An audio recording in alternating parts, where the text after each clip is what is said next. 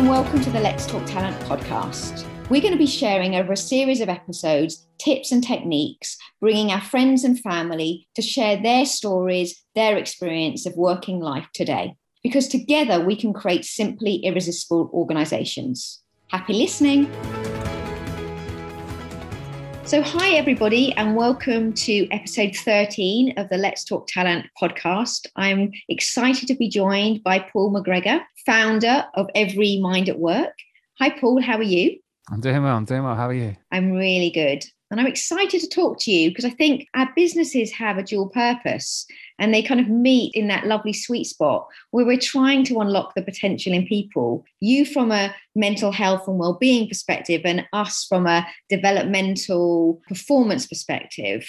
And what I wanted to talk to you today about is the HR community that we both serve. So we're both members of HR Ninjas and we contribute a lot to the HR community. And what's worrying me at the moment is that over the last 2 years, HR has taken a bit of a battering.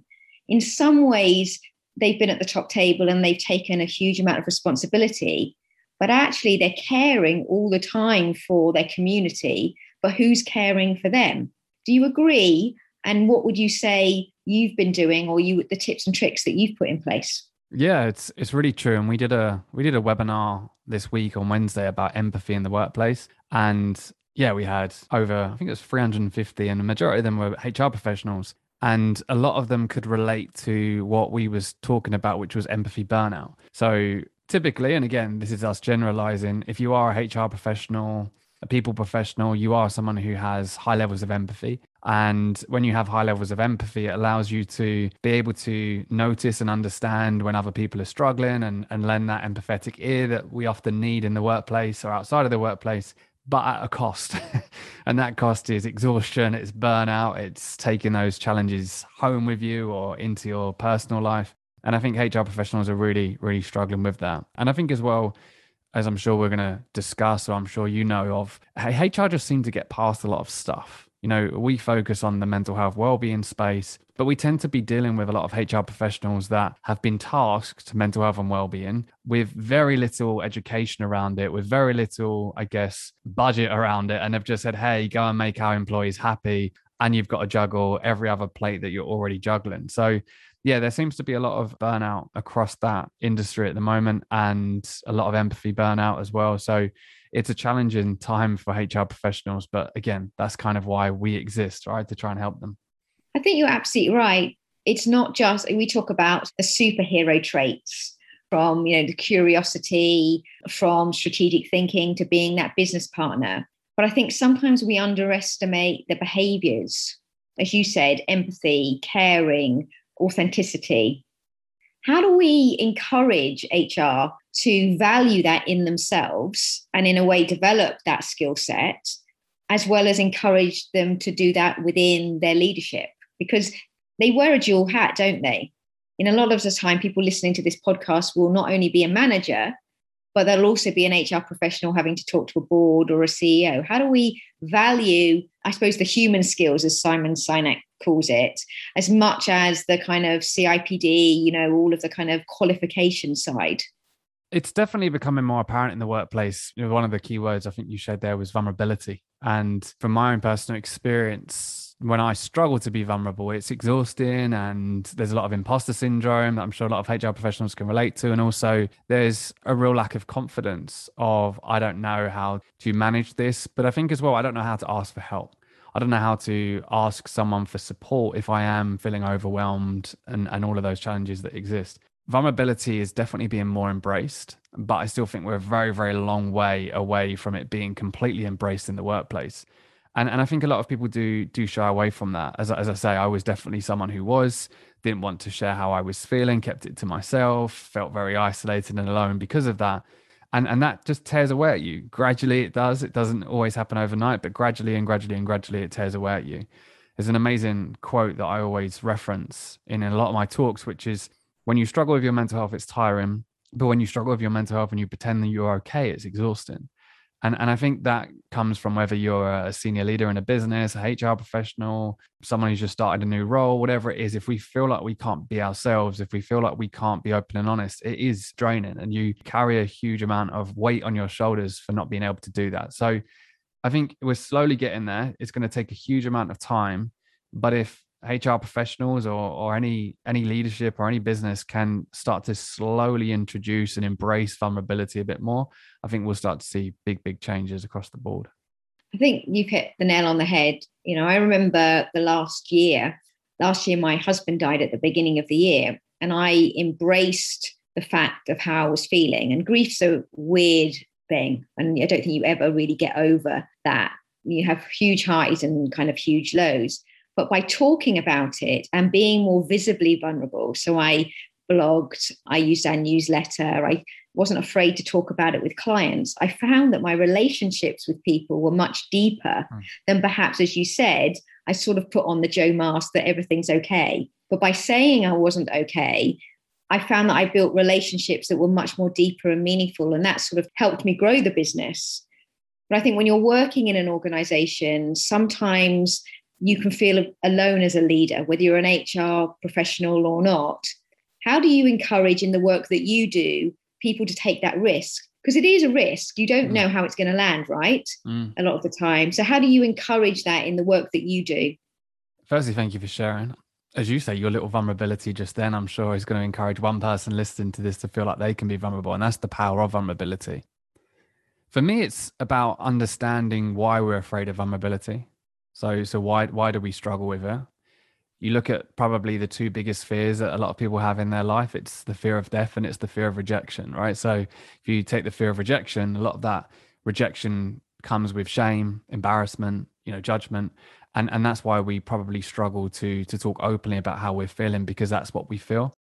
Stigma around vulnerability outside of the workplace is still apparent, but it's slowly getting better. A lot of people feel like maybe they can talk to their family, to their friends. Again, I'm generalizing here, but you put that in the workplace and there's still a huge stigma that surrounds it. And one of the challenges with vulnerability in the workplace is the link to performance. If I tell you that I'm struggling to deal with this project, are you going to fire me? Are you going to judge me on my performance? Are you going to give me that promotion? So for a lot of us, we struggle to be open and honest in the workplace. And essentially, that's what we focus on a lot as an organization, because what we started to highlight was when it comes to mental health, you can have all of the initiatives in the world, but unless you can make employees feel safe to use those initiatives, it's a complete waste of money. And making them feel safe to use those initiatives comes back to the vulnerability, the stigma, reducing that stigma and allowing people to feel safe to talk about mental health and access that support.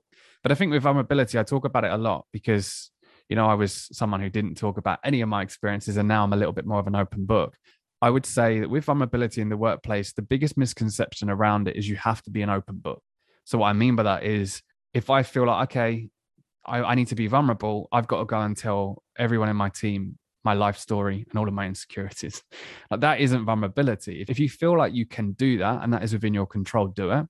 But the example that I always use is I'm very open and honest about my experiences with my dad, very open and honest about some of the experiences that I've had, but I'm in control of that and I'm willing to share that to my team.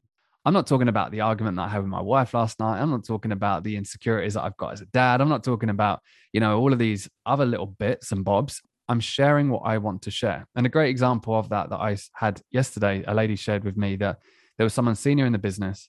It was a senior individual and they were very corporate, very corporate. The shift to working from home because of the pandemic, at the beginning, they were still very corporate, on their sessions, very corporate. Then all of a sudden, one of their children come bursting into the room one day and they said, we saw him as a dad. And then after more sessions and more sessions, you kept seeing the senior leader as a dad. And he was saying, oh, it's so hard being a dad. And, I've got this going on. I've got that going on. And she said, that's all it took, just him to show that he was a little bit more human. That was it. Like, he didn't talk about all the past experiences, the past trauma, like none of that stuff. He just showed that he was a little bit more human. And that allowed his team to feel more comfortable and trusting to share more with him and have those more open conversations. So I think, as you say, a lot of people are very scared of vulnerability. And you highlighted it perfectly. Brene Brown says it's emotional exposure, risk, and uncertainty, right? So the definition's scary in itself, but actually vulnerability is, can you just be like 1% more human today in the workplace? And if you can, you'll slowly start to pull down those walls and start to see that more and more people are willing to be vulnerable when you are as well. So yeah, it's a topic I love talking about because it's such a powerful thing when you can embrace vulnerability. We did a away day as a team at the end of the year, and we were doing this quiz about celebrating successes. And one of the questions that one of the team came up with, or one of the stats, was how many times has Dylan, my dog, and those of you that have heard him, seen him on many a webinar, interrupting me or trying to lick my face or sit behind me. When the pandemic started, I would have been so embarrassed about that. And now I just make it part of, it's just Dylan being Dylan. And there's something quite nice about that because you relax. And as you say, you see the human rather than the job title or the position that we hold. And so do you think that the green shoots are coming to the fore now with all the stuff that's happened with COVID? We're not out the woods, but we're in a better place. People are returning to work. Are you optimistic that we can hold on to some of that vulnerability, that authenticity, that realness? Or do you think we'll sort of slowly shift back into that corporate persona? I think it's a balance, right? I feel like we have definitely accelerated awareness around mental health. And for certain, we've accelerated remote working, right? I've spoken to, and I'm sure you have, so many individuals that were like, I was pushing for this, and the business didn't want to know. And then all of a sudden they're forced to do it. And now they're embracing it a little bit more. But I think it does depend on the individual. Again, you're talking about mental health. It is very individual. And some people prefer to take that corporate stance at work, but then maybe at home they've got that outlet where they can talk to people around them. It is very individual, but I would hope that it definitely has accelerated awareness. I mean, even from last year, it was ridiculous the amount of, I guess you could say, I think it was 260 talks last year, and wow. And also because of the virtual situation, that allows me to do 260 talks. You're not doing that in person because you do one talk a day because you've got travel time and everything else. But yeah, there definitely seems to be more awareness around it. But as with anything, I still feel like it's going to take a huge amount of time. Like I do the work in the mental health space with the belief that when I'm a great granddad, maybe I'll sit there and say, oh, they're actually talking about mental health now a little bit more, because I still feel like there's a lot that we need to do. And even though some people say, well, we're talking about mental health loads, it's on the TV, the Prince is talking about it, and everyone's talking about mental health, that doesn't replace the fact that if you think about the word mental, so many of us associate the word mental with crazy, mad, loony, whatever, right? So that's how we've been educated on it, which takes a huge amount of time and a huge amount of change and new ways of looking at mental health from the new generations to be able to get away from that association. So yeah, it's definitely accelerated it, which is amazing to see, but I still think we're a long way off everyone embracing it in the same way that a lot of us do. Because the danger is a bit like diversity and inclusion was a couple of years ago, that it, in some ways, it can be seen as a bit of a fad at the moment, because as you said, the Prince is talking about it, or, it's that celebrity culture, which always really worries me. How do you keep it, and how does HR own this space and make it feel relevant, but also, as you say, purposeful, and that ultimately changes the culture? Stories. One of my favorite things to do is go into a business, or virtually go into a business, and talk to their senior leaders, because I rock up and they're like, what's this guy going to talk to me about mental health for, right? And automatically you're judging people. We all do it, right? And then within the first 10 to 15 minutes, I talk very openly about, as you know, losing my dad to suicide when I was 18, completely out of the blue, completely to our surprise.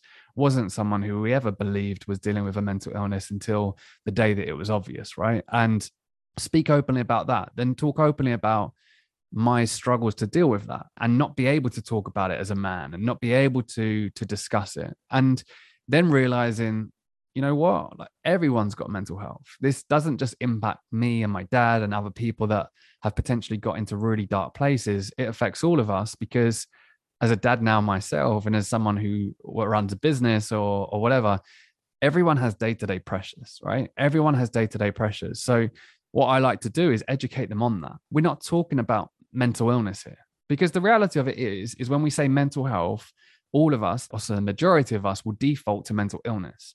So when we talk about mental health, we believe it's mental illness. And then when we think of mental illness, what do we think about? Like straitjackets, padded cells, like, oh, yeah, I don't want to go there, right? So that was the challenge that I had. It was like, I can't talk about my dad because that's mental illness. Like, that's the stuff that no one wants to talk about. So that was the real problem of engagement, when I started to do talks in this space of, oh, we don't want to talk about mental health because they're naturally default into mental illness. But actually, if we can get people to understand that mental health is so broad, we all have it. We all deal with day-to-day pressures. It's not those always life-changing experiences, the trauma, the mental illness that some of us experience. It is the day-to-day challenges and pressures that we all have. Once we can start to see it in that way, then we can start to understand it better. Then we can start to take more action. So that's so important, being able to educate people on it. Because if you think of mental health as physical health has so many different layers underneath it. One minute someone's going to Weight Watchers, the next minute someone's doing CrossFit, the next minute someone's vegan. Like, they're all the layers underneath it. Whereas with mental health, we haven't discovered all of those layers underneath it yet. We're starting to, but there are still so many layers underneath it. So I think we've got a long way to go. But yeah, I think it starts with just being able to understand that this is human. And as you highlighted at the beginning, we've all dealt with challenges in our life. We can't avoid that. It's going to happen. But let's talk a little bit more openly about it. One of the things that I've been sort of noodling in my mind and kind of listening to you talk has been that a lot of the time people who come to us for training or development have been talking about building up resilience. I think we're looking at it in the wrong way. I think it's like this secret code. And if you're not resilient, you're not part of the club, and you're not tough, and in a mental health capacity, you're not mentally tough to deal with setbacks. And in a way, it's become a bit of a rod to beat HR up with, and also leaders. I'd be interested to hear your view on what you're hearing, but also, do you agree? Do you disagree? Because I just have this worry that we're saying that people have got to be really tough, and and we're sort of a sledgehammer to crack a nut, and actually we're not. We're doing the complete opposite. We're making people feel worse about themselves than better, ultimately. It's a really good question. I think there's a couple of ways of looking at this. The first way is that from an employer point of view, HR point of view, we have to empower employees to be able to manage their own mental health, right? So I think when you're looking at resilience, that's where it's good, because as an employer, we can only do so much, but actually we want to empower and educate and, I guess, train employees on some tools or ways of them approaching the challenges that they experience, the pressure that they experience, and to essentially become more resilient. So I think there's a benefit there. The other benefit to the word resilience is it's a lot softer than mental health. So I see resilience as, let's talk about mental health, but actually resilience is a much softer word. So it might attract more engagement. Now, what you're alluding to, and I really, really do agree actually, is, and I'm probably going to go really, really deep here. When we're talking about resilience and we're talking about those tools, we're still missing a really big part of mental health, which is the shame that so many of us carry, and the stigma that so many of us are impacted by, and the emotions that we aren't taught how to deal with them, and we don't like dealing with them, essentially. So what I mean by that, the best way to explain that is, in a lot of resilience stuff, there's probably a lot of talks about tools and do this and do that. If you don't feel this way, then do this, right? And that's a very simplistic way of looking at mental health. It does work, but only to some extent. And the greatest example of that is my dad, because my dad was someone who was an engineer by trade. He was a qualified physiotherapist. When I was 12 years old, my dad went to college and studied psychology and got a psychology degree. My dad read self-help books. He meditated with a CD-ROM back in 2007, before meditation was cool. He ran every day, if not twice a day. My dad was someone who tried Reiki and yoga and all of that stuff. So when you're looking at my dad as that example, he's doing all of those tools, right? He's doing all of that stuff to stay resilient. Now, I'm only going off what I've learned through dealing with my dad's suicide for the last 12 years and through my own education and experience of my own struggles of depression. the shame that my dad carried through all of that was probably more powerful than any of that stuff. So him feeling like he can't talk about it, him feeling like people are going to judge him, him not being able to express his emotions, the fact that I never saw my dad cry until like his breakdown, right? All of that stuff I think is far more powerful than any of those tools. Now, like I say, they both play a massive part in it because I talk about the tools a lot. The tools are great for me now. I make sure I go for my run in the morning, I go to the gym, I do all of that stuff, meditation. But what I've really addressed is the shame part of it and the vulnerability, like we was talking about at the beginning. So if people are talking about resilience without talking about shame and vulnerability, I think that's where they're missing the point. For me to feel resilient, I had to first be comfortable to be vulnerable and deal with a lot of the shame stuff, which is a lot deeper than a lot of corporates probably want to touch. I think that's really important when you're talking about resilience, for sure. Thank you. And thank you so much for sharing your story. It's really helpful. So, Paul, if people are listening to this podcast and they've been given a load of money or that it's part of their people agenda and they really want to make a difference to people's lives, you know, that your business is around Every Mind Matters, where would someone start ultimately? I think you've got to start with, and this is a really cheesy saying, but I say it a lot, you've got to start with the why and not the what. So again, when I started to do talks about 6-7 years ago, when I felt comfortable to start sharing, and that then translated into talks in the workplace, what I started to see was a lot of organizations focusing on the what and not the why. So what I mean by that is, what do you have for your employees' mental health? Well, we have an employee assistance program. We've just trained 20 mental health first aiders. Oh, on Mental Health Awareness Week, we had these people come in and do a talk. And then you would say, okay, but why are you doing those? And that's where they'd struggle. Because we should, or, you know, because we should be doing this. So what we try and do as a business is start with the why. And what that means is, what's your strategy? All of that stuff is great if it's surrounded by a strategy which brings it all together, which creates engagement. And so essentially I would say start there. And sometimes, as I'm sure you know, and I probably shouldn't say this because it'll put us out of business, is sometimes the simple free stuff is important. Like if we as a business can work with you, or I'm sure you at the same time, and a session that we deliver or training or whatever can encourage one senior member or one employee to say, you know what, this is my personal experience.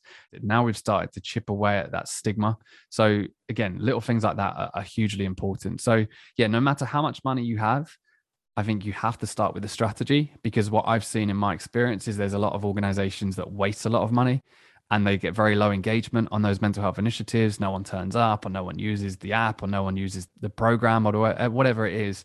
But when you start to focus on why, and you start to chip away at the stigma first and encourage those conversations, the rest starts to have a much bigger impact as well. I totally agree. It's never about the money.